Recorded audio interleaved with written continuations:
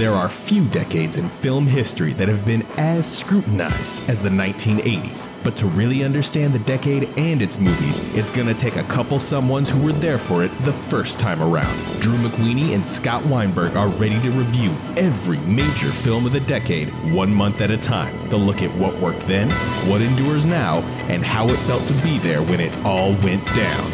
Turn back the calendar with us. It's the 80s all over.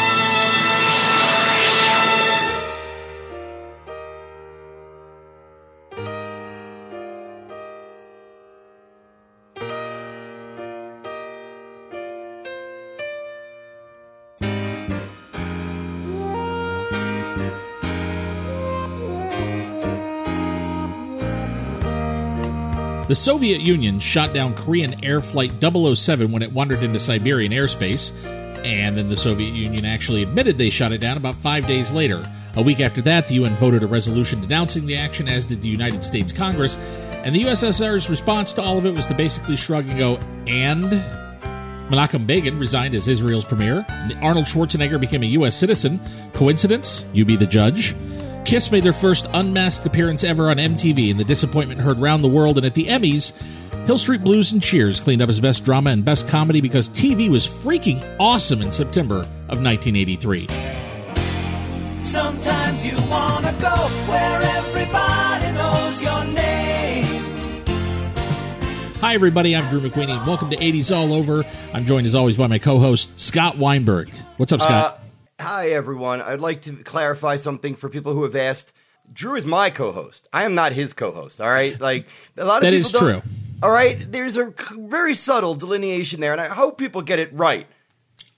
All right. I Anyway, apologize. If you've propagated that theorem, then I accept your apology. Okay. I would like to send out a big virtual hug to all of our listeners, all of our patrons.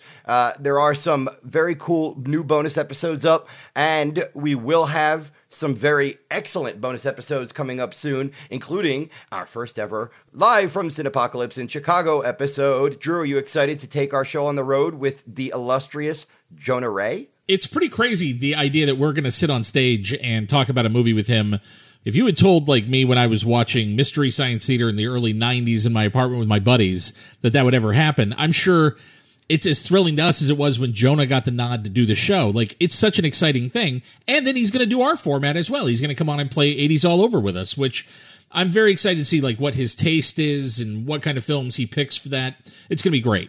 Well, you'll be hearing a lot more about Cinepocalypse from us in coming weeks, but thank you to the festival. Thank you to Music Box Theater. And let's get on with the show. I will say, I don't know if I full-on pulled a boner, but I will say to Keir Dalia fans that I also like Black Christmas. Keir Delay, that I also like Black Christmas, and I think David and Lisa's okay, it's fine. So, yeah, you guys don't have to tell me on Twitter that those two films exist. I acknowledge that he was in a couple of other good films. And that's the end of September 1983. Drew, thank you.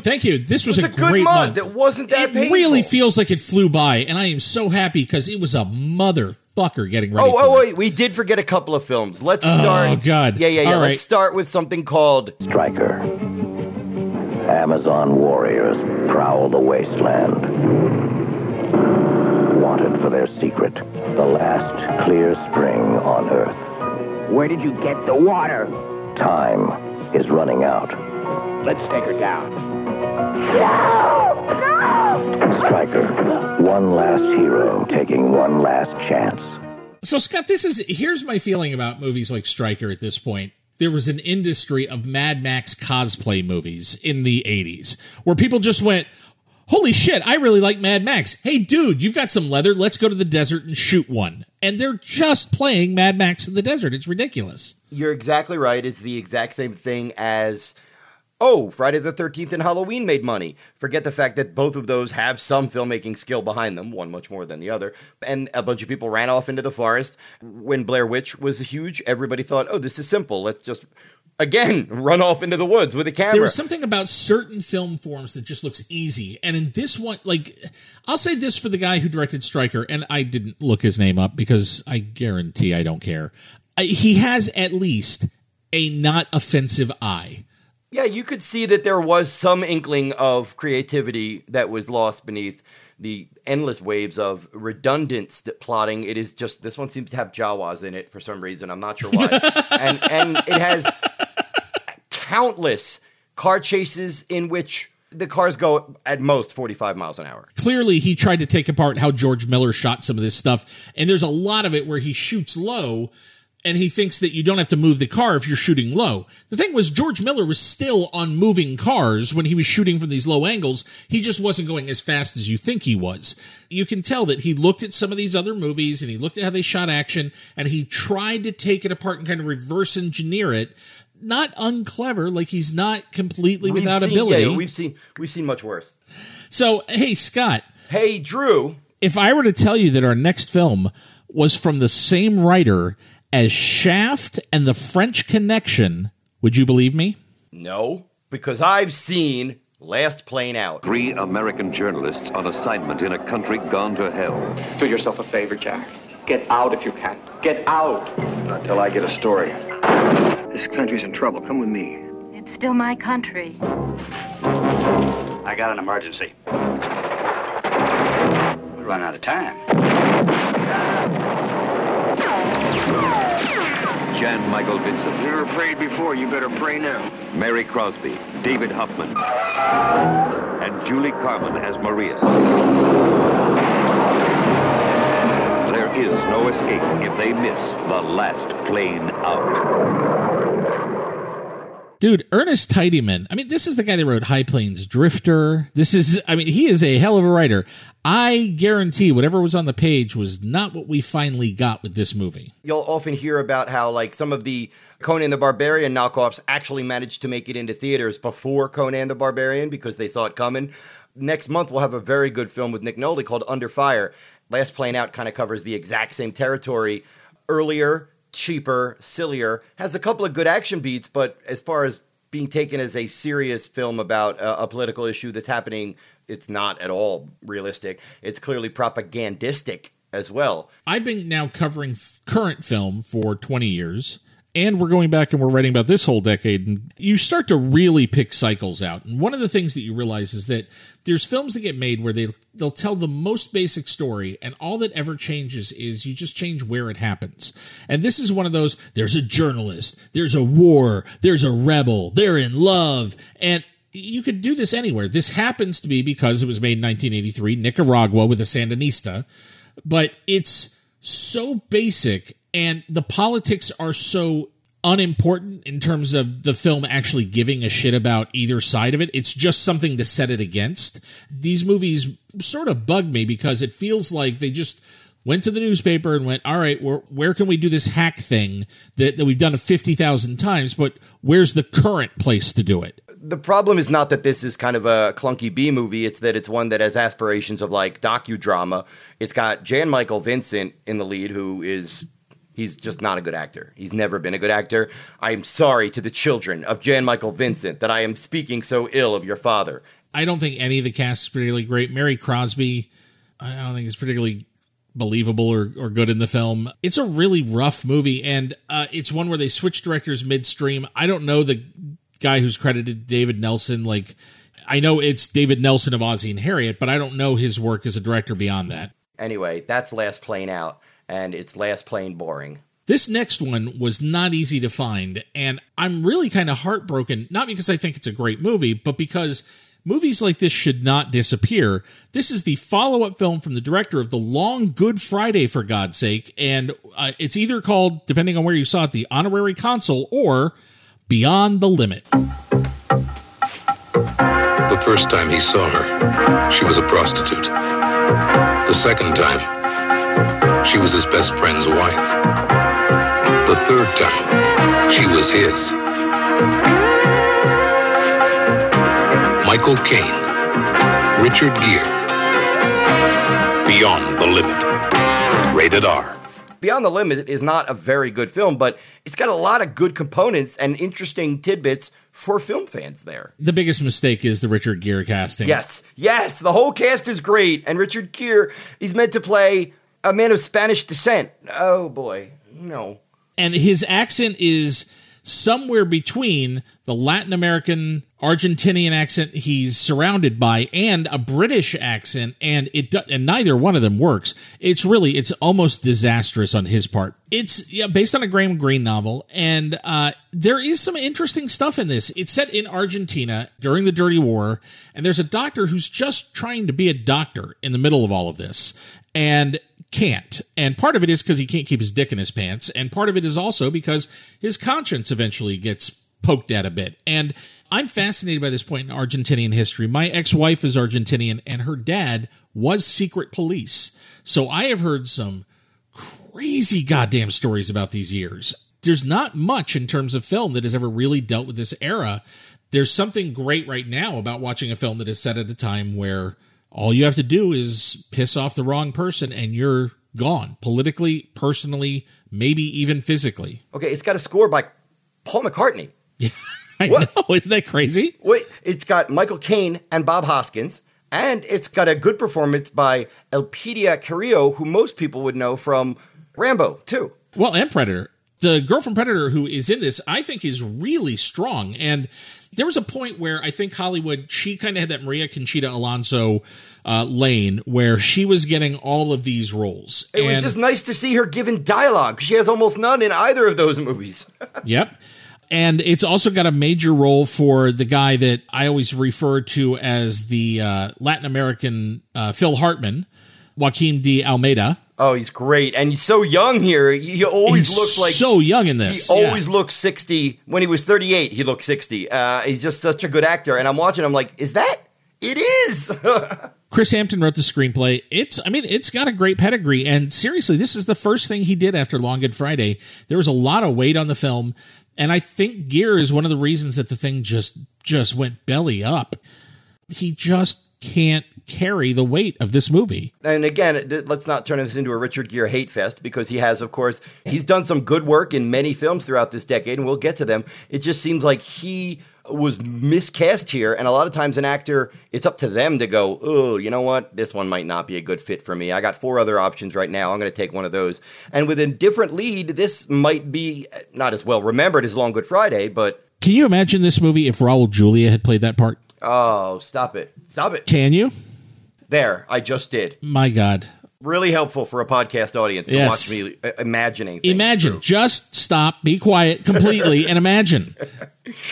Carry over to the fun to discover colorful films you never saw before that are not very good. Is that a segue? Let's discuss Who Dares Wins, a.k.a. the final option. They've made contact. We'd like a nuclear missile to be fired at the Holy Lock submarine base. We want this to be done in the name of peace. And what if we refuse to give you your nuclear explosion? Then we begin killing everyone here. Thank you, Commander Powell.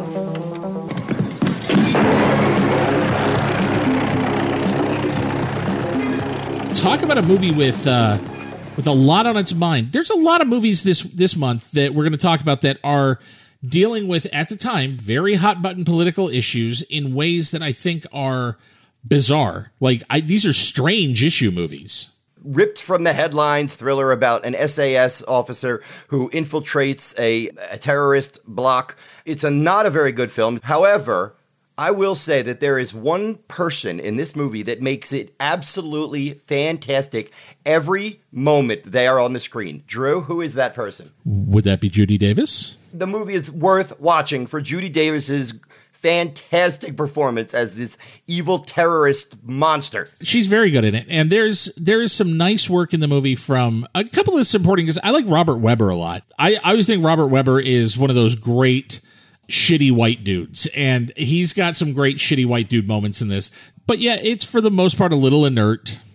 It's a major rush job. I'm sure you read the same research that I did, that the producer watched the live coverage of the Iranian hostage crisis in 1980, immediately commissioned an author to write a book, and as the book was written, handed it over to a screenwriter, and the thing was like cobbled together like train in front of the tracks kind of way. And it shows in the final product in that they, the rush to get something out while it's still hot topical. Yeah, and they try at the end to make this like a movie that's indignant about the fact that there are people who die at embassies every year. There are diplomats who die. And it's not like this movie gets to the heart of what causes anything like this, or... It would be like if Nighthawks at the very end tried to be a serious political thriller about terrorism. And it's, if you want to watch this film as just silly escapism, very dated action piece about spies and moles and terrorists, then it's perfectly watchable, but it's kind of mindless and sloppy. Sloppy is the word I'm looking for. Also sloppy, but I'm looking forward to talking about this one, Drew. You know, we love horror anthologies here on 80s All Over. This next one, Scott, why don't you go ahead and give us the title? When you watch bad movies, you often get nightmares. Somewhere between the real and the unreal, between the world of daylight and the dark of night, between the peaceful sleep of dreams and the endless sleep of death, lies the realm of nightmares.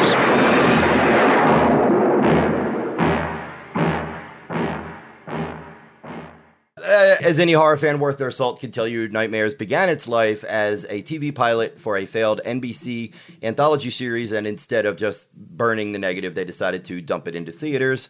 And it did have a pretty provocative marketing campaign, I remember that much, and it got me to watch the movie at least 3 times when it was on HBO. Never did see it in theaters, but why not? Let's break these stories down piece by piece, like Twilight Zone episodes, or, that's being kind. Yeah.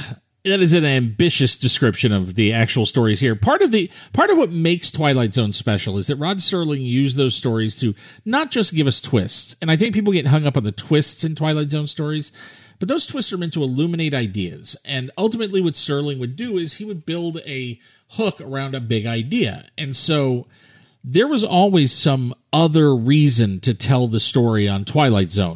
It might not have been a twist, but there was some other level. There is no other level to these. Yeah, and that's fine. We'll get to other, like one called Campfire Tales. There's certainly nothing wrong with a basic anthology that delivers just Campfire Tales. But Drew, what did you think of story 1, Terror of Topanga? Woman goes out for cigarettes. And there's a killer on the loose. It might be in her backseat. Spoilers. Might be. The only noteworthy thing about that story is that William Sanderson is it, and he is a character actor that we will always mention when he shows up in a film. The second story in Nightmares is probably the most famous one among genre fans, because not only does it feature a hilariously inept performance by Emilio Estevez, but it also is focused around video games. And like most stuff about video games, you can tell that it was made and written by people that not only had never played a video game, but were a little baffled by the idea of them. This is called The Bishop of Battle. Boy, that just rolls off the tongue, doesn't it? Terror of Topanga, Bishop of Battle. Come on, dude. Get into the fun of Nightmares. Oh, I'm going to have some fun, but I'm holding back for when we get there. Emilio Estevez plays a stupid idiot who bets on video games and is obsessed with reaching the final level of a video game called what? The Bishop of Battle? That's right, Drew. You're paying attention.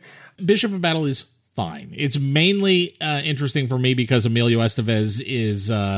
he has got the "shut up, Mom" turned up to 11, which is really funny. There was Act 2 of this segment would be him arguing with his parents about how important it is that he goes out and beats this. And it's like, Dad, I'll get a job. Just let me beat this high score, man. And you don't understand. I just have to beat the 13th level and then I'll go to college. Right. No, and they're delivering this with the earnest nature of, Dad, I just have to beat my alcoholic addictions and then I can move on with my life. Like, it's that kind of sobriety. It's ridiculous. Yeah, and it ends precisely when it should, which now takes us to what Drew wants to cover, Lance Henriksen as a defrocked priest in Benediction. This is, to me, the worst of the bunch. The worst because it's boring. I don't think being boring is what makes it the worst. I think it being a blatant ripoff of Duel. Yeah, and it doesn't know what it's like. I still don't get, after watching it, how a truck and the devil are related, or how this is like. It makes no sense whatsoever. It's just an true. excuse. It's a metaphor. Truck equals guilt chasing him, and then when the truck somehow gets underground in the desert and then shoots out like a Hot Wheels or drag strip race car set. Clearly being driven by Chuck Norris as Lone Wolf McQuade. Like, here's what I want to know. Devil truck or normal truck, how did it back into a hole like that? Can you imagine them setting up this whole shot just being like, what are we doing here? This semi-truck is going to bolt out of the desert ground. Nailed it. But Drew, let's move on to the... Oh, yes. Oh, dear Lord. Oh, yes. The unwitting highlight of this menu of mediocrity. I, too, can break out the alliterations. Can I not? Daddy O. Drew. I am not kidding when I say I've watched this segment 5 times since I saw the film again. It stars 2 of our favorite actors, Veronica Cartwright and Richard Mazer. And it sounds on paper like a very standard story about a suburban family dealing with what may or may not be an inordinately large rat. Drew, what makes this more special than, say, Deadly Eyes or Of Unknown Origin? Well, first, you've got the piano teacher from Fame as the rat executioner who they go to, who then lays out for, and Richard Mazer wants no part of this. He wants to catch the rat himself. Veronica Cartwright, though, she wants an expert. And so they bring in the piano teacher from Fame, who explains that this is no ordinary rat. This is a devil rat, Scott. That rat, it's gonna live forever. When we get to finally meet the devil rat at the end of the segment, it's funny because I talked to Toshi about this. I showed him the segment, and he was crying, laughing by the end. Just in pain from the end of it. Right, no, describe it charitably first. Okay, charitably, they took a regular-sized mouse, and then they just blew it up via blue screen, and they dropped it onto a very bad child's toy bed. That's the rat. And it roars. So it's awesome pretty much beginning to end. I've seen documentaries of unused and just test footage from Ray Harryhausen films from the 1960s. Stuff that was never meant to be seen or put in films. That animation is better than what's on display here. Oh, it's incredible because the way it roars and the way the room shakes, and then when the little girl explains, it just wants its baby back, and they go and they get the dead baby rat, and then it goes to the window. It's unbelievable. The rat's acting is hilarious. The red eyes are hilarious when it's having the psychic communication. I feel like we've now, by describing this story so clearly, we've now robbed our listeners of any potential fun they've had. Because me watching this segment with my mouth half open was most of the fun of Nightmares. What I really love about this, though, is watch Veronica Cartwright. Because there are moments in Alien where she didn't know what she was reacting to because they didn't have it ready yet. She is giving you everything she gave Ridley Scott in this film. The difference is what they then cut to, and it makes her look crazy because no one would react like that to that. Since two of her very best performances came in the 1970s, that being Alien and Invasion of the Body Snatchers, we haven't been able to give full due to Veronica Cartwright. So you know what, Drew? Let's use this cheesy, forgotten anthology film as a moment to honor one of horrordom's great scared actors. Well, and that's what I'm saying is she's giving everything, and I love her for that. When you watch her work in this, if they had just cut to a rat that wasn't insane, she would be great. She would be as good as she is in everything else. And it's where you realize an actor really earns their money because, man, she's giving it to you and assuming you're going to give it back to her when you finally put that monster in. We'll get to Veronica Cartwright. She also gives a great horror film performance in 87 in Witches of Eastwick, but she's been one of my favorite actors for my entire life. I absolutely adore Veronica Cartwright, and I love Richard Mazer. This character is written so pointlessly mean. Like, I don't understand it. Not only is Richard Mazer just like a lovable suburban dad character, but he's like, hurry on the phone with. No, hang up. I don't want your help with the rat. Shut up. I will kill this rat with my teeth. All right. Calm down, dude. All right, so let's move on from one forgettable horror film to another one. Although this one's slightly better. Kind of. Sweet 16. The bet a lot of people around here like to know you're into little girls. Look, leave me alone, okay? What's the matter? Don't you want to hear the details about how that poor old man was twitching from his ceiling because you decided you wanted a little attention? You drank or smoked dope or anything? Well, I do a little of everything. Everything, ooh. Maybe we should get together sometime.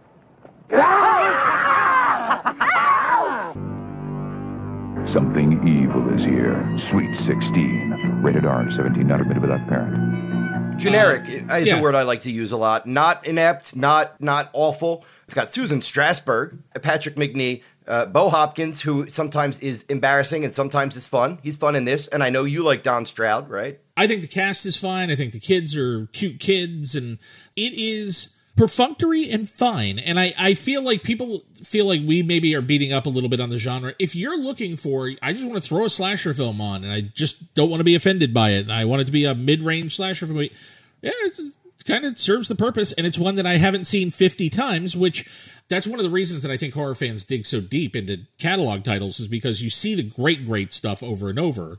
You kind of want something else, and so you start really looking for moments or things that are okay or gems that are just, they're fine, and that's Sweet 16. It's fine. While we often try to balance nostalgia versus contemporary views, we could also flip it the other way. And if you and I were the exact same guys at 30 years old in the mid-'80s, and we went to see virtually every horror movie we went to see, it would be fair to say that we would give this one a mildly positive review because it doesn't seem as lazy and lethargic as the rest. Look, we've got a couple other horror films. We got another post-apocalyptic movie this week. With each of them, you walk in, you acknowledge what it is, and then you look to see, now, what did they do with it? Plot-wise, you've seen this 1,000 times, but it moves relatively quick. It's clearly shot by people who know what they're doing. Forgettable, passable, Sweet 16. How'd you feel about Frightmare?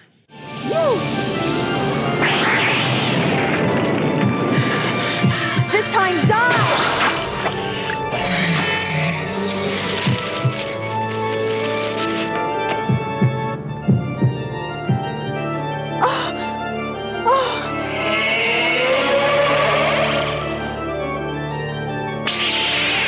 We did something bad.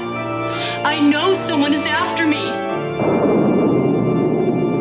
Don't come alone. I know that Frightmare shares a title with a 1974 British film of the same name, but since the 1970s is not our purview, to borrow my favorite word again, we are going to now look at 1983's Frightmare, also known as The Horror Star. That makes sense. It's about a bunch of horror fans who kidnap they steal the corpse of an actor they love and do unkind things to it, and it then comes back and kills them all. The setting is not bad. It's a mansion, not unlike Hell Night. So it has some atmosphere, and you got to assume that back in the day when you went to like a B-movie double feature or a drive-in, just sometimes like a dark, creepy setting is half the movie. It's got some moments. It's got some good gore. One of the earliest performances by Jeffrey Combs. It was a Trauma acquisition, but not production. Boy, can you tell. It definitely wants to be icky. Like there's, one of the girls makes out with the dead body, and it wants to be shocking in a few places. It's fairly amiable as horror films go. Like Frightmare. Yeah, Frightmare. It happened. And then I kind of feel the same way heading into this next one. Wait, I wanted to just introduce the next film in song, if I may. You may. Nightmares, Frightmare, Sweet 16. Mortuary is boring as fuck. Give me the axe. A killer's fury.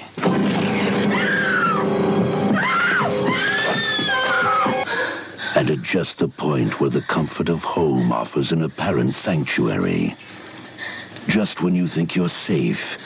Just when help is only a phone call away.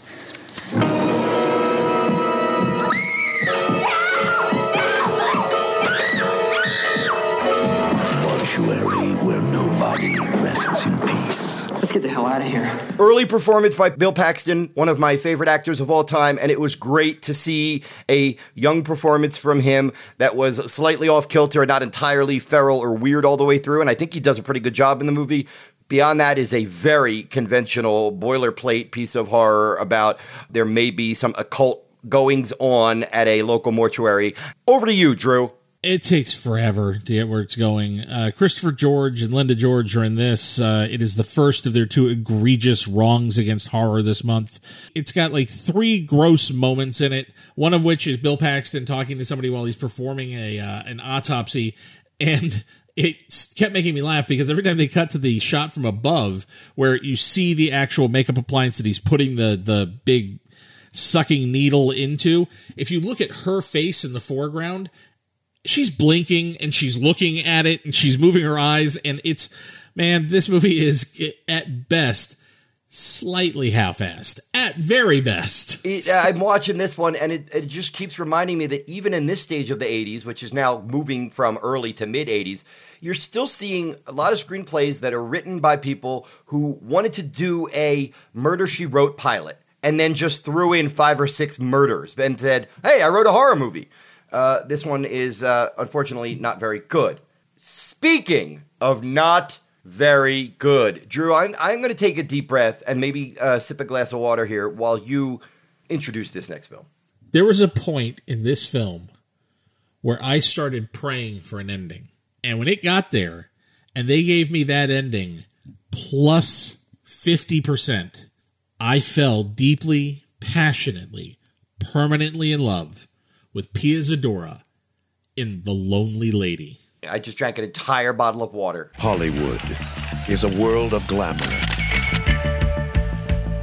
A world where everything has its price. And nothing is forbidden.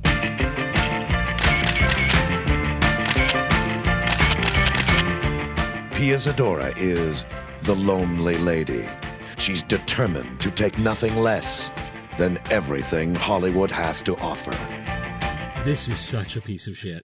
This is such a terrific, monumental, almost unimaginable piece of shit that every moment of it is special. It is so bad that it almost feels like every scene and every line and every performance is italicized as if it's a warning for filmmakers what not to do.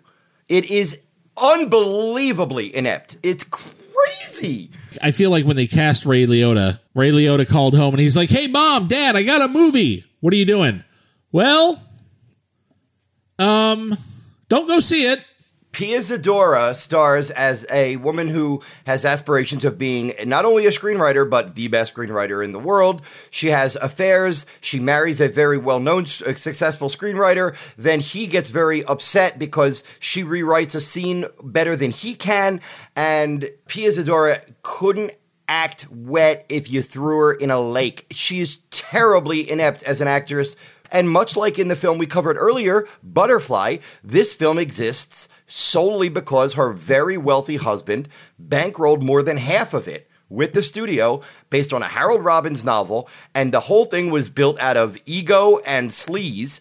And like John Derek, what is this weird urge these rich dudes have to make movies in which their much younger wives bone a whole bunch of guys? I don't get it, dude. It's such a weird genre. And you're right. She couldn't act like she was falling if I threw her out of a plane without a parachute. She's insanely terrible in this movie. Wait. We have to get better analogies because I said throw her in a lake. You said throw her out of a river. How about this? Pia Zadora couldn't act comfy if we sat her on a couch.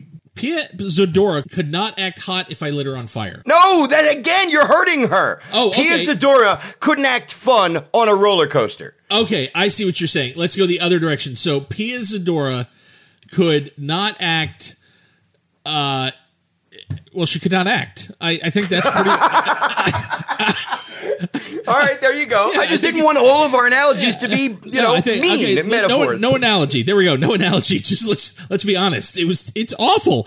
And you know what, though? Like, we wouldn't hold it against the film and probably her so much if it wasn't such an egregious example of Hollywood bullshit. Oh, well, that's what makes this movie so insane, is this is a movie that is angry at awards ceremonies and at the Hollywood establishment, and it calls the industry a bunch of whores, and literally the end of this film is she finally wins an Oscar and gets up on stage and goes, yeah, here's my Oscar. Go fuck yourself. I don't want it. And then storms off. And it's supposed to be this giant triumph for her because she's turned her back on a system that was so cruel to her. And to have this movie that is this angry about the award system made by two people who literally just bought a Golden Globe for her in the previous movie. You just summed it up. The almost bizarro irony of them making a movie about somebody who doesn't deserve a big award, and then the film, him buying her a big award. People scream with laughter when they watch like Mommy Dearest, and I'll say this about Faye Dunaway in that film is they're laughing because Faye Dunaway went for it. Like, she played that character 1,000%. And this, you're laughing because she can't deliver even the most fundamental lines in a way that sounds like a human being. There's the great one where she walks out of the clinic, her mom picks her up and is giving her shit in the car, and she goes, Mother, I had an abortion. And I fell off the couch. And you're not supposed to laugh at that. But Pia Zadora is playing this character from what looks like 15 to when she is a 47-year-old alcoholic who's been in an asylum. And they don't change her makeup or her hairstyle or her appearance. It does feel like a dime store Frances. I didn't think of that until now, but it does feel like a poor man's or poor woman's Frances. Apparently, Harold Robbins, who wrote the novel, called it terrible. And boy, for Harold Robbins to call an adaptation terrible, that says something.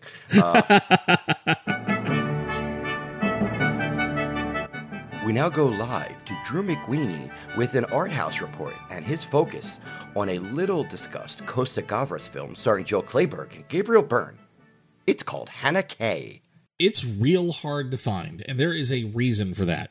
You know, we've talked several times on this podcast already about movies that felt like they were ripped from the headlines, and certainly this is one of the first times Hollywood was trying to get its head around how to deal with Israel and Palestine on film. And you could tell Hollywood didn't know what to do. If you're going to do this, Costa Gavras seems like he'd be the right guy. Like, if there's very few political filmmakers who are as political or as good at it as him. But no, he did not turn out to be the guy. The movie's about a lawyer played by Jill Clayburgh, who is Jewish, and her family is made up of Holocaust survivors. So they moved to America. Now she's moved back to Israel to be a lawyer, and she's appointed a client to defend who has been accused of terrorism and of infiltrating the country. He is Palestinian, and he's upset. He says he just wants his family's home back. And that begins this entire thing where he's deported, he's brought back, they try to find a way to get him into the system so that he can maybe get his family's house back. She starts to see him sympathetically, and it's a lot to lay on any movie to try to have that debate. And it's largely impossible to see now. It was greeted with pretty much open hostility when it came out. And I think if you're going to make a film about this topic, it has to be a great film, because you're talking about a film that's going to have to get past a lot of people's natural emotional reactions. No matter what their position is, the movie has to be great to get past that, and this movie is not. So it just kind of, I feel like it is a shot fired, and I get it, he wanted to make this work, but there's no drama in it. We now stick with Drew in the art house corner so he can discuss an Australian film from 1982 called Lonely Hearts. Now, what can we do for you, sir? This is Peter Thompson, piano tuner who's feeling a little frayed at the edges. And he has, by the way, just lost his mum. But as one door closes, another opens. This is Patricia Curnow, who, as you can see, works in a bank. She's rather shy, timid, about to embark on a new adventure. She happens to have contacted the same introduction agency as Peter. You don't think she's a bit young for me? Not at all, Mr. Thompson. She's the type who needs a mature man. Now let's see what a proper appliance can do. You'll remember Lonely Hearts for its warmth, its insight and humour. True to life, a sensitive love story, simply told. Lonely Hearts, awarded Best Film, 1982 Australian Film Awards. A gentle film, a love story that wasn't meant to be so funny. It's interesting because there's a lot of Australian films in the mix for this era, and I didn't go see all of them when I was a kid. I think a lot of it, they got booked in art houses, and it just wasn't I wasn't aware of them. But clearly, it's all a response to like Peter Weir and George Miller and sort of the Australian new wave starting to break the doors down commercially. And so, you know, you got movies like this that probably wouldn't have gotten a theatrical release even 5 years earlier. And it's a very tiny romantic comedy It's about a guy who is in his middle age, and he's living alone, and he's basically, he's never really had a good relationship, and he's a piano tuner who meets a girl at the bank who is not much younger than him, and just is sort of broken and closed, and it's the two of them starting to open each other up and start to figure out a way that they might find some happiness with one another. And it reminds me a lot of Bill Forsyth in terms of the small observational stuff, but it's not as quirky funny. There is a lot of great humor. The guy has a toupee that he wears that is a horrifying toupee, and a lot of the movie is about vanity and about, you know, being willing to let somebody really see you as opposed to the thing that you wear when you go out. And yeah, it's got a lot of real charm to it. I've only ever seen one other film from Paul Cox, a movie that came out in 2000 called Innocence, and I got I think a larger art house release. I'm kind of ignorant of the rest of his work, but now having seen this one, I'd be really interested in seeing more of what he's done. Wendy Hughes is great in this. Norman Kay is great in this. It really is worth, if you have a chance, tracking it down. It is a charming, charming tiny movie. It just wants to sit down next to you and win you over. We're sticking in the art house, Drew. There's a lot of art house this week. We are, as I like to call us, erudite. Erudite means intelligent, and that's what we are. And now let us delve into a little-known French film called Moon in the Gutter. I think there's a great version of this movie maybe out there somewhere, but we'll never see it. And it's a shame. I feel like we didn't spend a lot of time talking about Diva when we did that on the show, and I regret that. It's a great movie. Jean-Jacques Benet was coming off of the success of Diva, and Diva was a movie that played around the world. Like, it did really well everywhere it went. So he had a lot of clout walking into this next movie. He adapted an American novel, and he wanted to do a film noir, and he wanted to do it with this great cast. There's a 4-hour version of this movie that he turned in. The movie that exists now is 2 hours. We'll never, ever see a restoration, and what exists now doesn't really work. I had trouble sticking with this one, man. And you know, we've talked about this before. When I have trouble sticking with a foreign film of this era, half of me is the film just not that good? It's not speaking to me? Or is it me? I think this one is, it has some great moments. Natasha Kinski's in it, Victoria Abril in one of her first performances, and a likable Gerard Depardieu. And man, it's gorgeous. It's like seedy. There's a really seedy quality to it, but kind of like with One from the Heart, it's built in this artificial world. It's beautifully made, but yeah, it just doesn't add up. And you get the feeling there's chunks of story and character missing where you don't really know who these people are at all. They're just types and sort of iconography. Drew, that's a fancy word. Let's stick around at the art house for at least one more movie. How about that? Because, you know, we got some schlock to get to, but this decade, if you wandered through an art house in the 1980s, you were definitely going to hit a Merchant Ivory production. And we also have to give fair credit to their frequent collaborator, screenwriter Ruth Pror-Javala. I believe that's how it's pronounced. And everybody mentions Merchant Ivory, and they deserve a lot of credit, but she wrote almost all of their great films. Noteworthy is Heat and Dust. I don't know. I was thinking how India changes people. Just in subtle ways.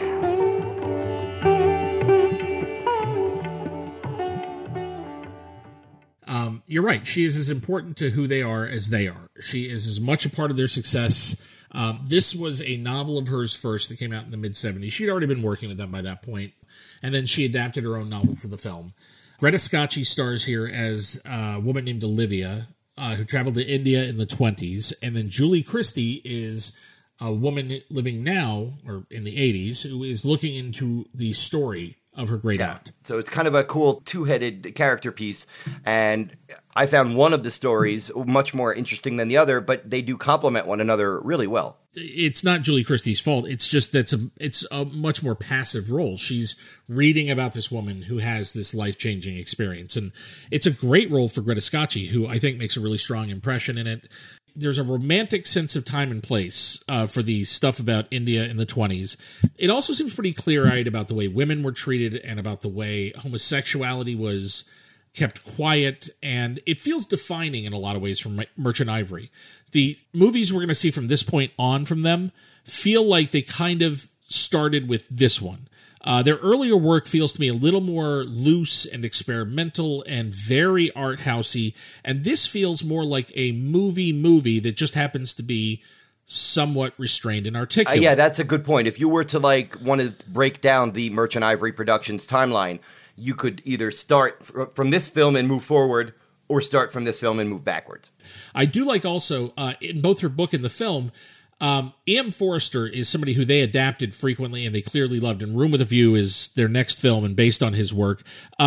This film is, although not based on anything he wrote, a tribute to him, and there's a lot of E.M. Forster's actual personal biography that's been baked into the characters in this film. So it's a really interesting sort of puzzle box if you are interested in how she adapted his work. Clearly, she loved him dearly and loved his life as well and who he was as an artist. So there's a great deal of affection in the creation of this movie. And now we move on to a film very similar in many ways to Heat and Dust.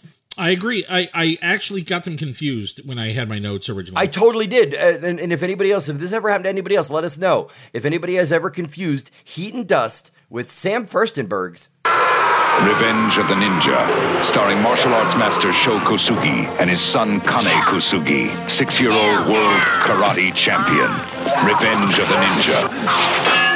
The great martial arts explosion of the 80s comes to America with full force. Revenge of the Ninja. Rated R. Yeah, let's just say it. Oh, boy. I want to say it out loud because it's the coolest name in the history of martial arts cinema. Sho Kosugi. Sho Kosugi, who... I'm going to say it one more time. Sho Kosugi. Love it. He returns from a semi-sequel to Enter the Ninja, and I'm telling you, Drew, if you've ever wanted to see a ninja movie that takes place in Salt Lake City, Utah, this is the one! Yeah! I realized watching this movie that my dad can no longer make fun of anything I watch, because my dad took these movies really seriously. He loved ninja films, this whole genre. Sho Kosugi was a big deal in my house. I remember him going to see this one. We owned a tape that had Enter the Ninja and this on it. And I look at this and I'm like, this is sillier than anything that I watch. That is sillier than Police Academy 5. It's so ridiculous. And I love the way they treat ninjas. Ninjas just run around doing all sorts of stuff. They have ninjas doing warehouse work in this movie. Ninjas helping old ladies cross the street. How about the lead in this, the white ninja? Oh, yeah. And Sho Kosugi in this movie makes Chuck Norris look positively Brando-esque in terms of acting ability. And he's not an actor. He's a martial arts master. I will say this. I think Kosugi actually got better. I think he's a guy who later on, once he had been in front of cameras for a while and he had done a lot of time on sets, I think he actually did get decent. He got good at showing up and he was fine in the movies and he was a better actor. This is at a point where he just looks spooked by the camera. It's just one of those, it's just an early film for a guy who really was not comfortable. These films really helped Cannon become what it would be in a few years, a nonstop monolith of endless schlock.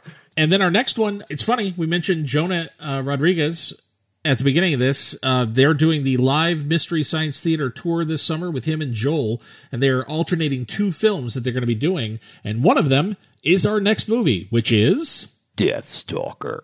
Journey to an age of great kingdoms. An age of awesome magic. Where one man sought the key to the ultimate power.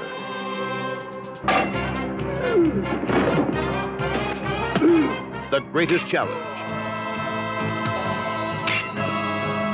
The greatest adventure. The most legendary hero of them all. The man they called Deathstalker.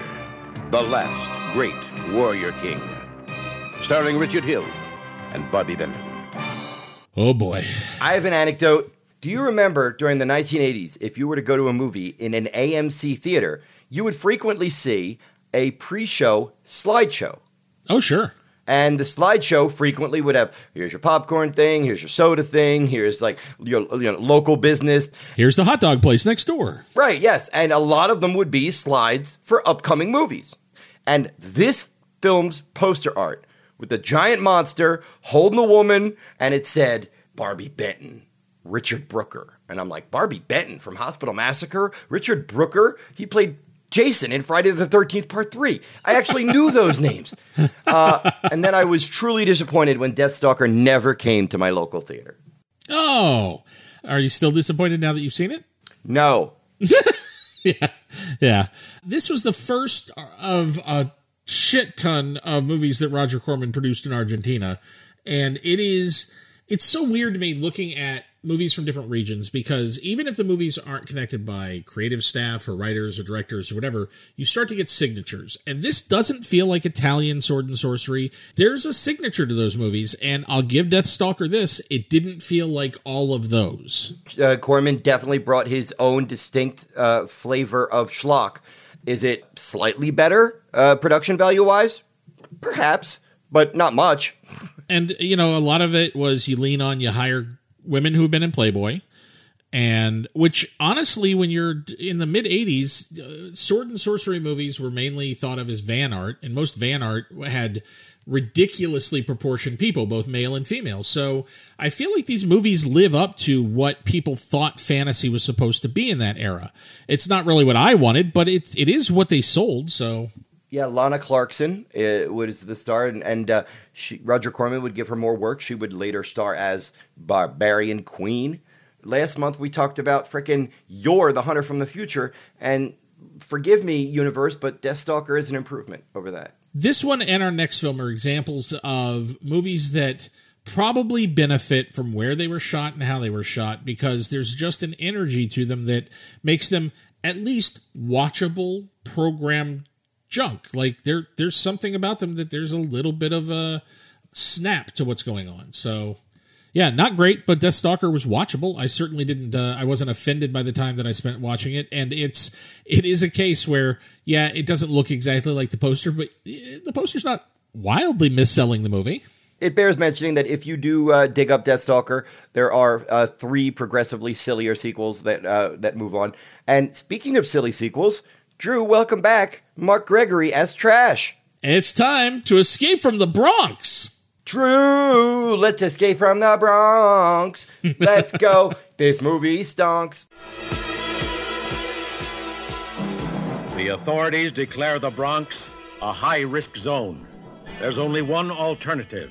Destroy it.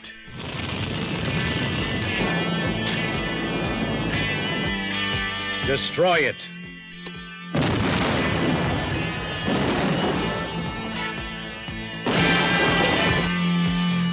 Escape from the Bronx. It is nowhere near as moderately fun as its predecessor. It is a sequel to 1990, The Bronx Warriors, and ironically, it's also known overseas as Escape 2000, which bears something in common with the next film we're about to cover. But Drew, would you call this film an improvement over 1990, The Bronx Warriors? And do you think Brian Salisbury, our resident post-apocalyptic expert, would agree with you? I do not think it is an improvement. I think The Bronx Warriors is a better film, and I think this one is a very weird movie. I like the idea that it's a class warfare film, and I think the Italian fantasy stuff and the Italian horror stuff, they leaned into class warfare more readily because I think it's an idea they were more comfortable with. The entire idea here is that the Bronx is now valuable real estate that they want to clean out and start over with, and so they have to basically manufacture a reason to get everybody out of the Bronx, and it's the upper class cleansing the lower class movie. So there's a real sense that it's us against them in this one. If you like the first one, you might 40% chance you'll like this one. No, that's not true. Because if you like the first one, your threshold for this schlock is pretty high, and you of course want to see the sequel. I'm not a fan of this stuff anymore. I'm glad that we've been able to run through these, and there's still a few more. But for the most part, I'm glad that we're done, because even when they're creative and have fun moments or noteworthy B actors, there's only so much fun you can have with people who are just copying other people. This isn't ludicrous enough. I actually wish this movie was a little more outrageous or ridiculous, because I think that's when he works well. All right, so now we're going to move from our last film, Escape 2000, to our next film, Escape 2000. Wait, what? Are you telling me we have 2 films called Escape 2000 in the same month? I am, and in fact, it's one of those cases where they are both from fairly well-known exploitation mavens, just from totally different parts of the world. Escape 2000 is probably better known as Turkey Shoot, and it is also probably one of the best-known films from schlockmaster extraordinaire Brian Trenchard Smith. The government calls us traitors or deviants because we oppose its ideology. And then it tries to wipe us out because we believe that we have the right to be ourselves. Then it justifies its policies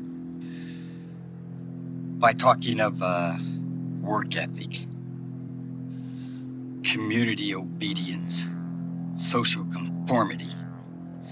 But what it's really saying is accept slavery or die.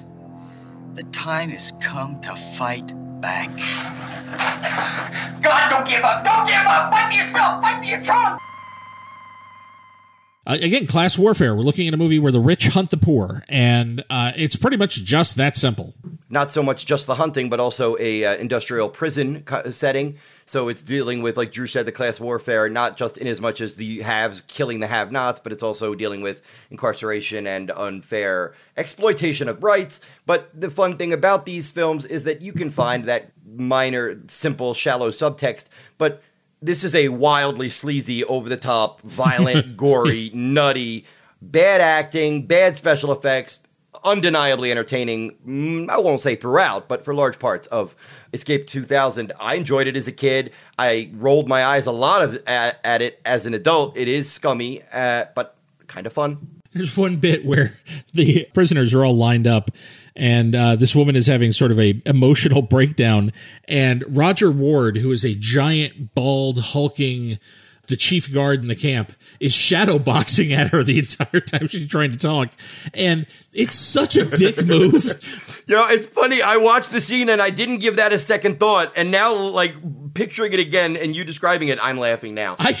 There's a lot of that stuff, though. Trenchard Smith has a real energy for this kind of thing. We're going to get to a couple of his other films, including one later this year that I really like. I'm fond of him, and I would say definitely hunt down Turkey Shoot if you feel like it. And now, oh boy, now we move on to a film that horror fans never get tired of discovering. I am fortunate in that I was among the first wave who discovered this on VHS via Vestron, probably 1985. I still see horror fans today who hop on Twitter and say, I was not prepared for Pieces. Warning, what you will see in the movie Pieces cannot be revealed, cannot be described, cannot even be imagined. And you don't have to go to Texas for a chainsaw massacre. Pieces, it's exactly what you think it is. Pieces. Absolutely no one under 17 will be admitted.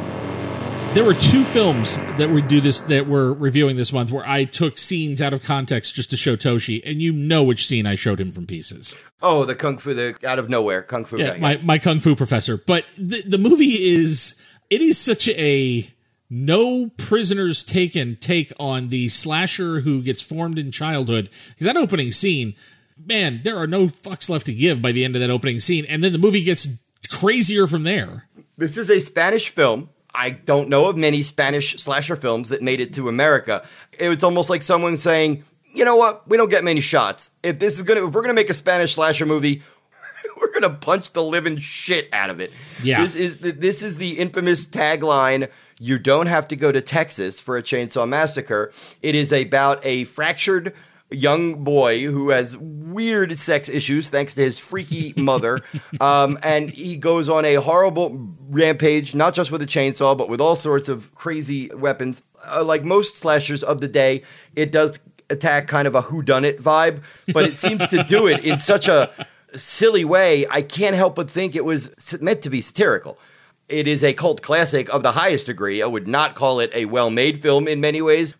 Do not read about the ending if you've never seen it. Drew, do you know the Spanish title? No, what is the Spanish title? Mil gritos tiene la noche. Something of the night? The night has 1,000 screams. I love that. As Chainsaw Massacre ripoffs go, very few of them use the chainsaw as much as this one does. This movie is not afraid of red meat. This movie is not afraid of just being incredibly sleazy with the sex stuff. The running motif of the puzzle that's being put together is ridiculous and hilarious, and it is just a goofball movie. And Christopher George and Linda Day George show up in this. Where wouldn't they go to make a low-end horror movie? What was their day rate? That's what was cracking me up, is that both of these movies, they're not really connected to each other in the movies either. They just happen to both be in both films, and it must have been quite the life to just roll around, show up on these sets, have no idea what you were there to do, and then later show up in a theater and you're in pieces. And Paul L. Smith from our beloved Popeye, Bluto, shows up in this thing and is once again used as a visual punchline, because that's really all directors saw when they saw his character should be called Red Herring. I don't want to oversell it, but I mean, Pieces seems like the kind of thing that you and I both do this. Say you and I go to a Fantasia Film Festival. We see 8 horror movies, and we saw something this over the top. We're not saying it's a brilliant movie, but what we're saying is it's so bizarre and over the top and gory and wacky that horror fans should check it out, definitely. And you know, Slug sounds like something that could have been written by Marjorie Kinnan Rawlings. You... We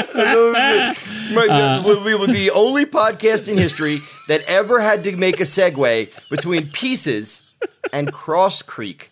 If I can't write my own honest thoughts and feelings, then I'm no author.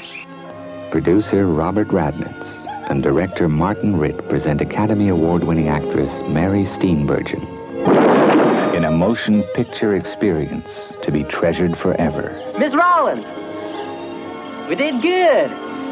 We did magnificently.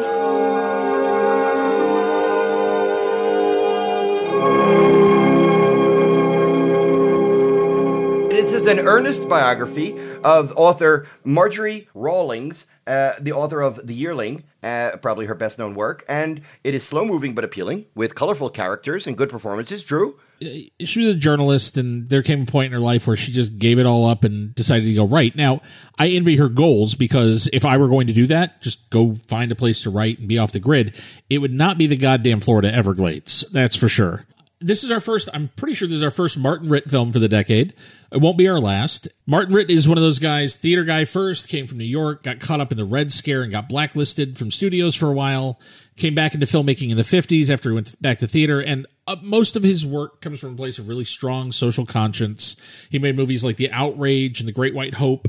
The Front was one of the first films to really deal with the blacklist. It was the movie that taught me the most of what my first real knowledge of the blacklist came from The Front. Well, and I think for Hollywood, that was the first time they really admitted what had happened and kind of dealt with it. And then Norma Rae won Sally Fielder Oscar. So this was his first film since Norma Rae, and it's a pretty smart, unsentimental film. I think what it really benefits from, and the Oscars certainly nominated the crap out of this movie for performances, Mary Steenburgen is terrific, as always. I think filmmakers just gave her a lot of room to run, and she really responded almost every time. Alfre Woodard, same way, awesome in this. And oh my God, Rip Torn kills it in this film. Yeah, Rip Torn and Alfre Woodard both nominated. I was surprised to read that Miss Steenburgen was not nominated. I know, that's crazy.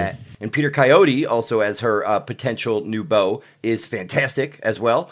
Every character in this film is well written and well performed. I just had a good time. I never would have watched this as a kid. This would have been the equivalent of like a Hallmark Channel or a Lifetime Channel movie.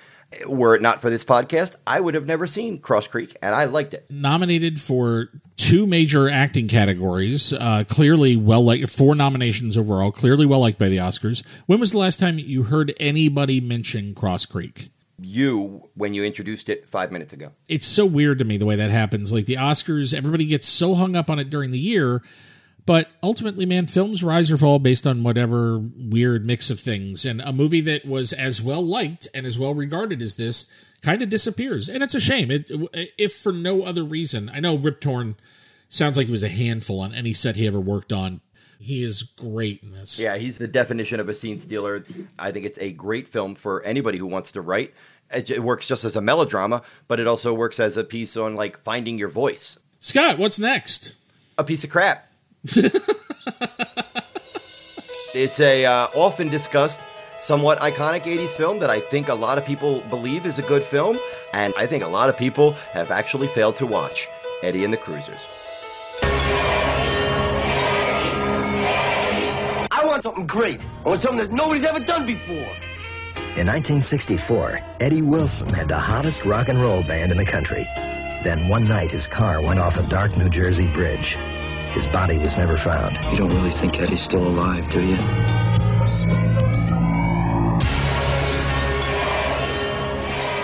I think Eddie and the Cruisers is a real case of cable saving something because it had tanked in the box office.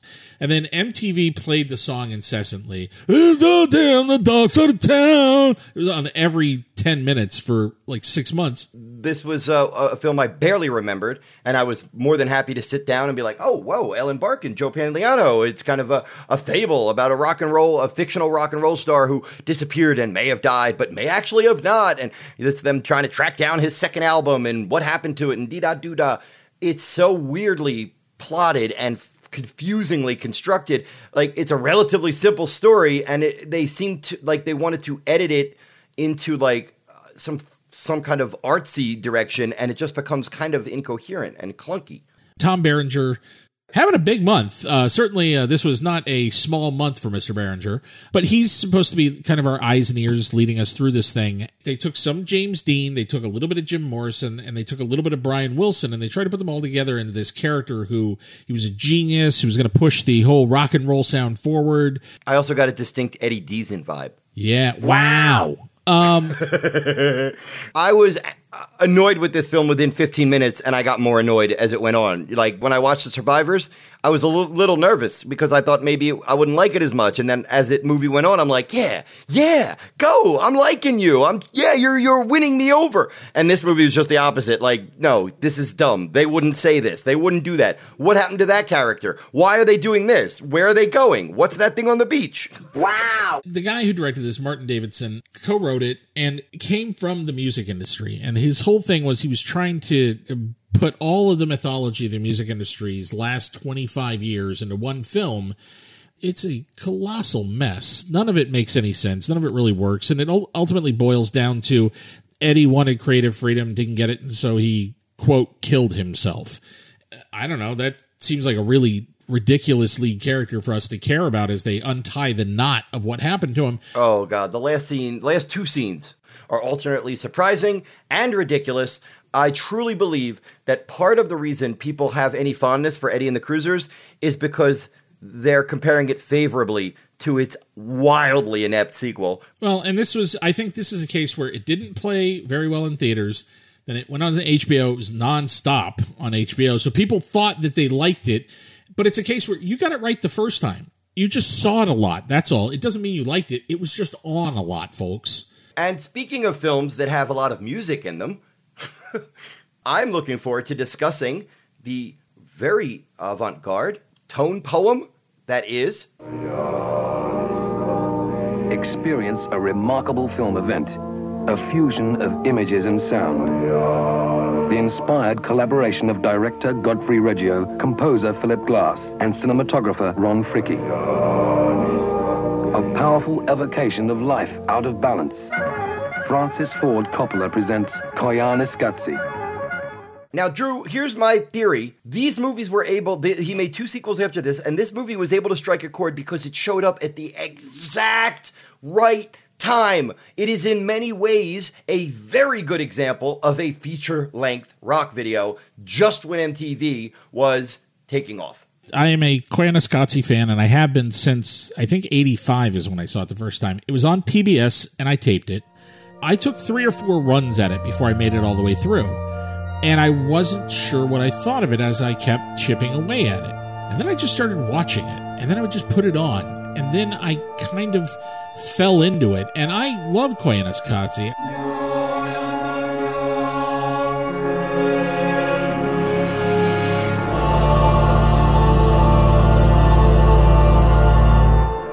I think it is a beautiful piece about the world as Godfrey Reggio is the director of the film, and it was largely financed thanks to Francis Coppola and American Zoetrope. He was a monk. This is a prayer. This is a prayer for a world that he believes is not working properly. And he superimposes the natural world and the order of the natural world, as mysterious and as grand as it is, with what we have done to the surface of it, the things that we've built, the way we carve away at the planet, the way we blow things up, the way we stack stuff on top, the way we depersonalize ourselves by living in this world that is one big blinking noisy light. It's scored by Philip Glass. Oh, God. I truly believe that if something like this had come out in the 60s, it would barely be register as a blip. It just seemed to show up at the exact right time, and where audiences were willing to take a chance on something that wasn't narratively driven. It was more so just a combination of beautiful images and beautiful music. I don't know if it's the kind of thing you would turn on like an album that you really like, but I could see it being that kind of film. Most of the language of television commercials for the mid to late 80s started with Godfrey Reggio in this movie. There are hundreds, if not thousands, of television commercials that might as well literally just be footage from this movie. It's amazing how many people took the language of what he did, the vocabulary, the specific That's shots. Interesting. I wrote in my notes, like, as a progenitor of quality music videos, and if you were to extrapolate to and dig up the 100 most successful television commercials of the 1980s, you definitely would see a visual acuity between those two. Absolutely. Yeah, it's crazy. And I think it's one of those things that every filmmaker has seen. Whether they ever quote it or not, Koyaanisqatsi is something that kind of feels like fundamental vocabulary you have to at some point grapple with and learn. It's going to be exciting to see the way this thing trickles into everything we discuss from this point on. There's a point at which people really start actively quoting it. And that happens. Our next film is one giant quote, essentially, from both screenwriter and director. They'd worked together before, and this was supposed to be part 2 of a trilogy that never quite came together, but certainly it is worth good conversation here about Strange Invaders.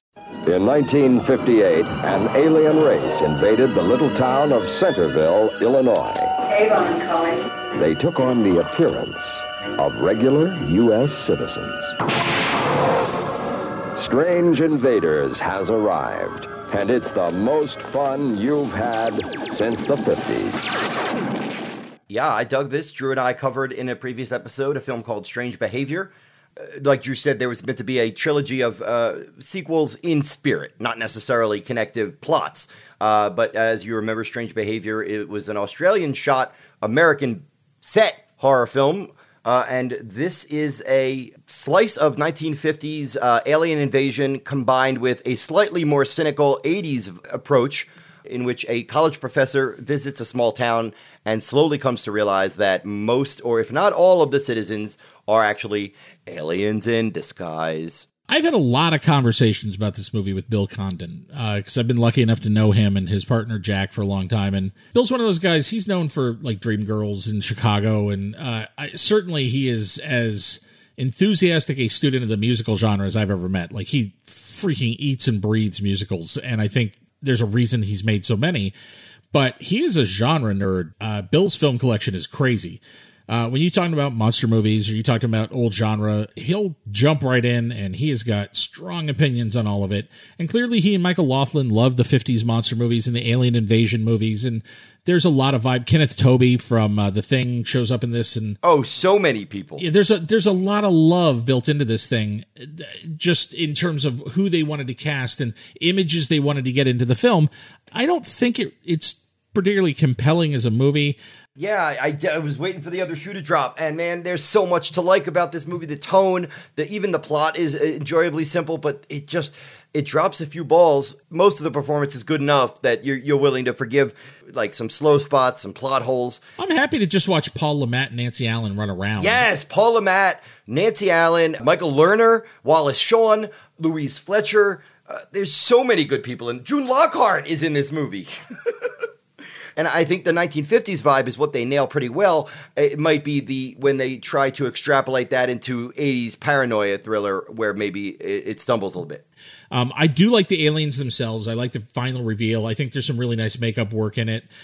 it's got its heart in the right place. It is a film that is made with great fondness, and I feel like they didn't know what to do with it. They didn't know how to market a gentle homage to something, and they sold it like as it's going to rock your world, Strange Invaders. It's not that. In the 80s, there were like 3 ways to do this kind of homage. There were Strange Invaders, which probably would have played better as an Amazing Stories episode. There's The Blob, which is to make it a little rougher and a little nastier. And then there's like when Tobe Hooper did Invaders from Mars, which is just kind of perfunctory and obvious. I would take Strange Invaders over that one. I think we both like it and both wish it was slightly a little bit more clever so we could say we love it. Let's move from an affectionate homage to 50s sci-fi to what feels like a relic from 1975 that somehow got held up till 1983, directed by the very interesting special effects master Douglas Trumbull, Brainstorm.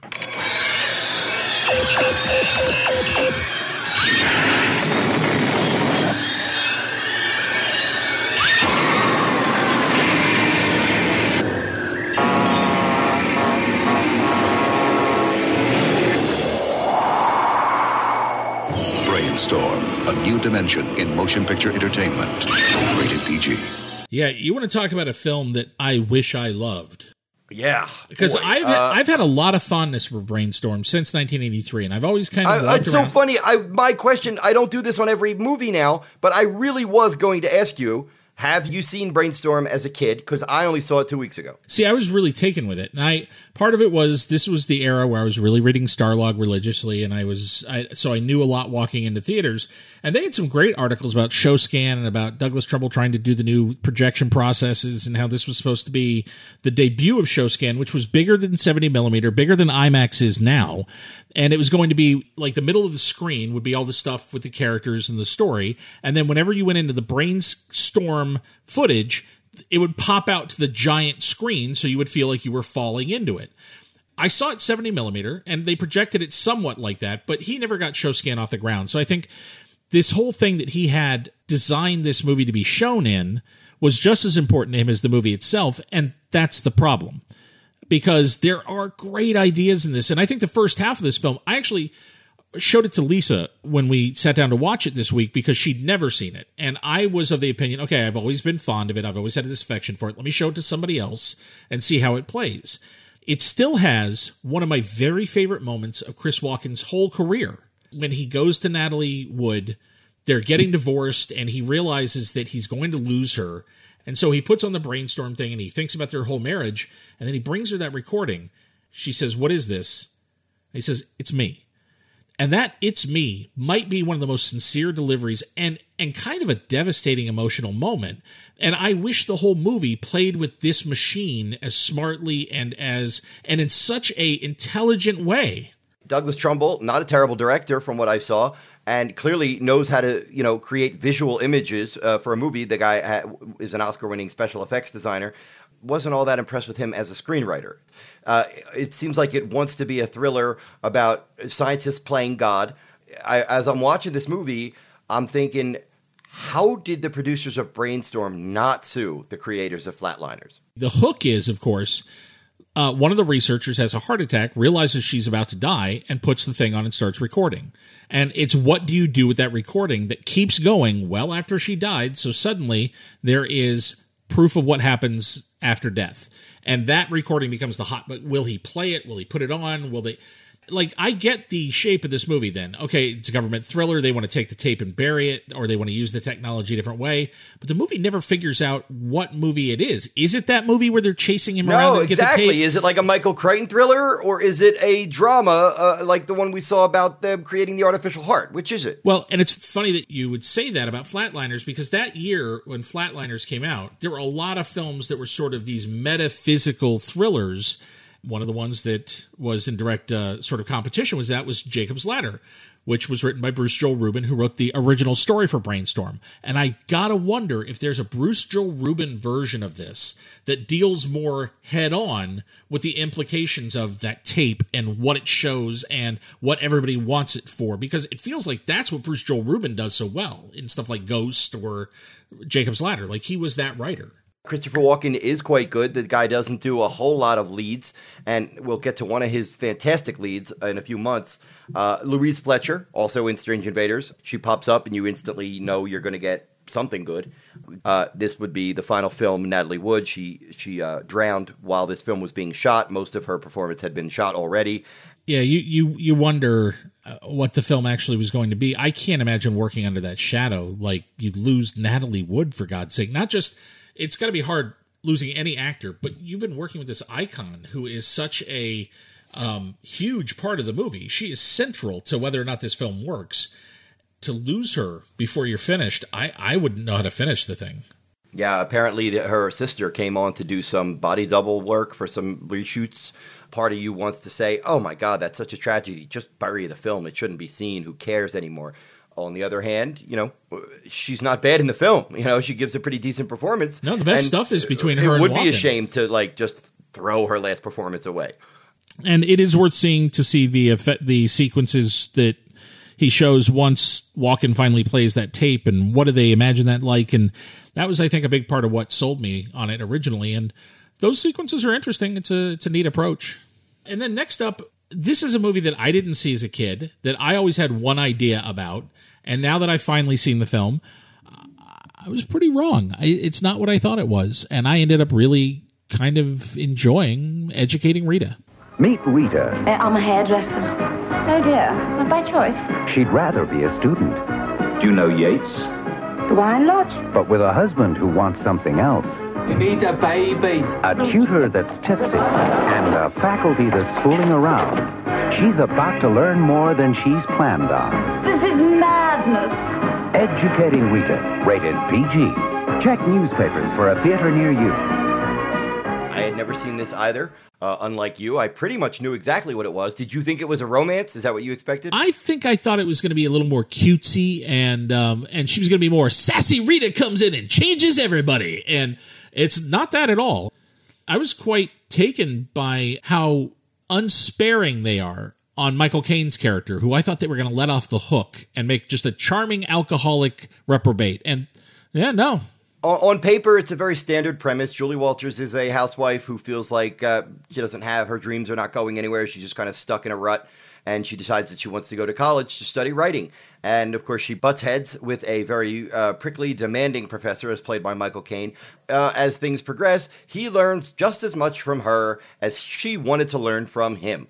And that is the most facile and pat version, but that is what the film is about, and it's in the performances. These actors are so great that it doesn't matter that if you know or where 90% of the film is going. The performances and the nuances of the characters are what make Educating Rita such a charming movie. But the things she teaches him are not, you don't need to drink and you can be fine and you're going to be happy and your life is going to be great. It's more, if you're a miserable son of a bitch and you've decided to accept your fate and just sit here and wither, that's fine, but get out of my way, because I came here to be better than I am, and you're not going to make fun of me, and you're not going to stop me, and you're not going to take it from me. Swear to God, Drew, with two lesser actors, this movie we'd be done talking about it by now.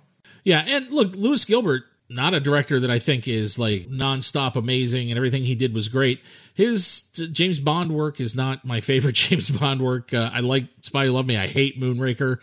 But he's one of those guys who really is material dependent. He had to have a great screenplay to really pull it off. And I think this is a case where Michael Caine came in swinging. Michael Caine knew what he had going. And he had enough of a relationship with Lewis Gilbert because of Alfie that he knew how to give Caine room to really be iconic Michael Caine.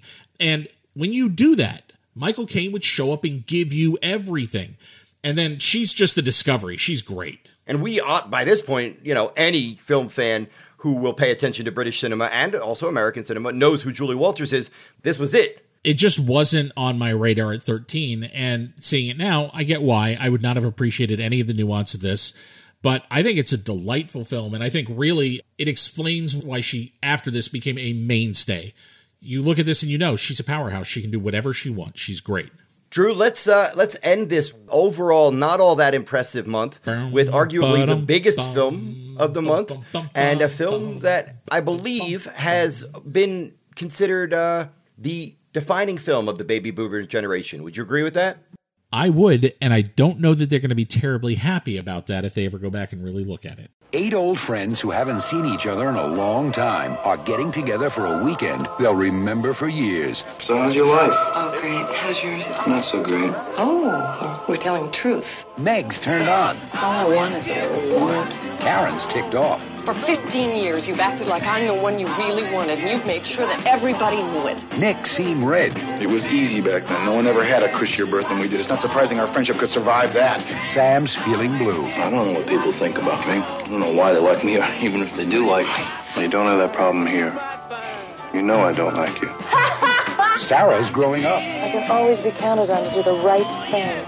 It's a disgusting curse. And Harold's winding down. Getting away from your people is the best thing ever happened to me. I mean, how much sex, fun, friendship can one man take? So how come they're all having so much fun?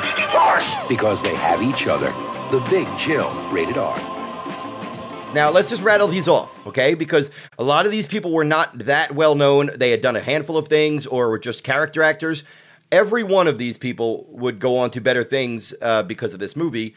Tom Berenger, Glenn Close, Jeff Goldblum, William Hurt, Kevin Kline, Mary Kay Place, Meg Tilly, and JoBeth Williams. There's not one weak link in that cast. And they gather for a weekend, according to the poster, I believe. It is a weekend of love, drinking, drugs, friendship, sex, and very popular Motown songs. What makes the film, I think, really wonderful is there is a sense of life lived around the edges of it. Every one of these characters feels fully realized to me. Every one of them could be the lead of the movie. Every one of them is clearly loved by Lawrence Kasdan and Barbara Benedict, who co-wrote the film. It's funny, for fans of Solo, when you see this movie, the little boy in the bathtub at the beginning who sings Jeremiah was a bullfrog with Kevin Kline, that's John Kasdan, who co-wrote Solo with his father, Lawrence Kasdan. So that's funny. Enjoy that, kids. I saw this film in the theater when it came out. I saw it with my aunts.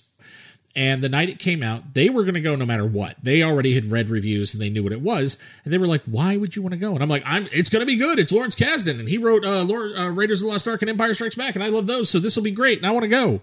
And I really enjoyed it. I didn't get it. Looking at it now, I get why the film was a monster hit. And I find it fascinating because it's really lacerating about the baby boomers. It's not a fond portrait. It's often very funny. Lawrence Kasdan is a great writer of gags written for these actors. Like, you could tell which type gets what kind of joke. And every actor is fantastic in this movie. It definitely taps into that group camaraderie, whether you're 12 years old at summer camp or 18 years old in a youth group or 25 and you go on a work retreat with 15 workers for 2 weeks and become like best friends. It really nails that group camaraderie and the inside jokes that might seem obnoxious to the outside viewer, but they're nothing but warmth and affection to people inside the group. Does the film kind of climb up its own ass a little bit about these people? Well, I think the film it shows that even at this point, and this was the beginning of sort of the baby boomer industry, where everything was about indulging them and about massaging their feelings about the 60s. And, weren't the 60s great? I've said this before. I didn't live through the 60s, but I have 60s flashbacks because baby boomers jammed it up my fucking ass for 20 years. And what I like about The Big Chill is it does not let them off the hook for the way they were then and for the way they've started to romanticize it. Frequently in The Big Chill, there are moments where you see them knock down their memories of how great it all was by clarifying, well, no, it was really this. And I think that's what people missed about The Big Chill. The Big Chill started the industry of, oh no, the 60s were amazing and we were amazing because we lived through them.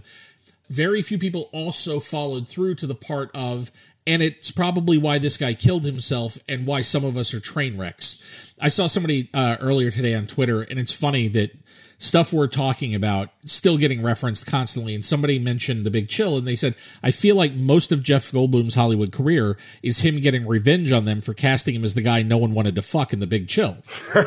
Which is a very astute observation. And he's hilarious in this as the slimy guy who can't stop touching the dead guy's girlfriend.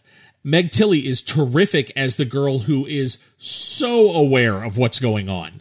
There's not 10 seconds she's fooled by him. This was not a self-aware thing of him doing that. This was a screenwriter saying, this is how some guys act, and they need to be like, they're still his friend, and he has to be put in his place and corrected. Doesn't make him a horrible, fractured person, but this is something that needs, they all have their little neuroses, and some of them are serious, and some of them are not, and some of them are important, and some of them are trivial. You watch it, and you're like, okay, maybe I can't relate with this era or this age, but I can relate with these human foibles, with these human needs and wants. Great trivia footnote. Kevin Kline, when they were doing the auditions for this movie, Kline had gotten cast pretty early on, and they were reading people for the role of Chloe, and they brought in a young actress named Phoebe Cates, who read with him for the part and did not get it. But that was where they met and ended up getting married. Are they still married today? They sure are. They are one of the Hollywood success stories. And I think it's a really sweet way to have met. Is what's great is when I saw it again this time and I thought about Phoebe Cates playing the role, she would have crushed it. She would have been great in this movie. Oh, absolutely. But it's a great Meg Tilly performance. I love how she watches the friends and kind of, because she's not one of them, she's kind of outside just watching, yeah, and she's fascinated by all the dynamics and all the weird shit going on, and it's a great William Hurt role. He's from outer space in it. She also gets a little bit fed up and annoyed with them, which kind of counters what the audience feels a couple times, where it becomes almost like when you walk into a room and 6 people are like participating in an inside joke that you don't get. You don't necessarily hate those people, but it is a weird feeling, you know, to not be in on the joke. The character who they're all joined up to celebrate, it was played by Kevin Costner, although he's never seen in the film. And then Lawrence Kasdan cast him in Silverado as, because he's a great actor, but also because he owed him one after cutting him completely out. I believe there was some flashback scenes, I believe. Yep, and it's all you see of him in the movie now are the wrists at the beginning. That's it. And Drew, it would be silly to discuss The Big Chill without at least discussing for a few minutes the monumental impact that this soundtrack had on reigniting the idea that soundtracks could be a major revenue stream if you made a good film that people... This is where, the baby boomer industry began, because it all became about repackaging these certain things. And when we see a movie now like The Post, and it's Vietnam at the beginning, and Creedence Clearwater Revival starts... this movie is one of the reasons that shit happens. It's because it got to the point where it became a shorthand. This is your generation's entire emotional history in 15 songs. It became such a sort of commodity that I think they started to really strip any emotion out of these songs, unfortunately. It really has taken a long time to come back to them and be able to hear them as songs and not as nostalgia being jammed down my throat. Joy to the World is a little boy singing it in the bathtub. That's in the first scene. What does that tell me? This is their joy. They're happy. This was their happy ending. They graduated college. They got jobs. They have 2 beautiful babies in the bathtub. And this is their joy. They're happy. And it's about to be all fractured when they get that phone call. Interesting trivia note, 80s all over, beloved icon Hoyt Axton wrote Joy to the World for Three Dog Night. I love the use of the Stones song in the church, which is iconic, and certainly it's where I fell in love with that tune. There's nothing wrong with the way the music is used here. It was the way it then became a thing outside the movie. Yeah, it was being used as shorthand, but that's not the film's fault. Nope. Procol Harum, Whiter Shade of Pale, that song might now be like forgotten like Donovan's Atlantis if it wasn't for Big Chill. Nice deep cut there, dude. Nice. No doubt, man. I know what I'm talking about. But yeah, I was half expecting to go into Big Chill being like, oh, this is my mom's generation whining and complaining about how they didn't get what they want and meh. But it's mostly them being aware that they're entitled and how they failed and how they succeeded. I think it's a very good film. I don't think it's about, hey, we're awesome. I think it's about how far off the mark are we from where we started. Drew, does it freak you out a little bit that we are now markedly older than the people in The Big Chill? Oh, shut up. Oh, my God. Yes. Yeah, it does. It really does. It hurts. Right. I'm looking at them now, and I'm like, oh, kids. It's so much fucking harder than you know. I will end with this one good point on The Big Chill. I think every generation should have a movie like this, where it both celebrates the people and it's also honestly critical. You know, I would love to see a movie about my generation that is both affectionate and critical of our failures. I would embrace that immediately. Well, guys, this has been a terrific run through a very uneven month. And next time, it's going to be even weirder. We're sending a frog to Alaska. John Candy's joining a cult. We need to find the Mercury 7. Richard Pryor is back in concert. James Bond wears a toupee. And the ice is going to break when we're back here in 2 weeks for October of 1983.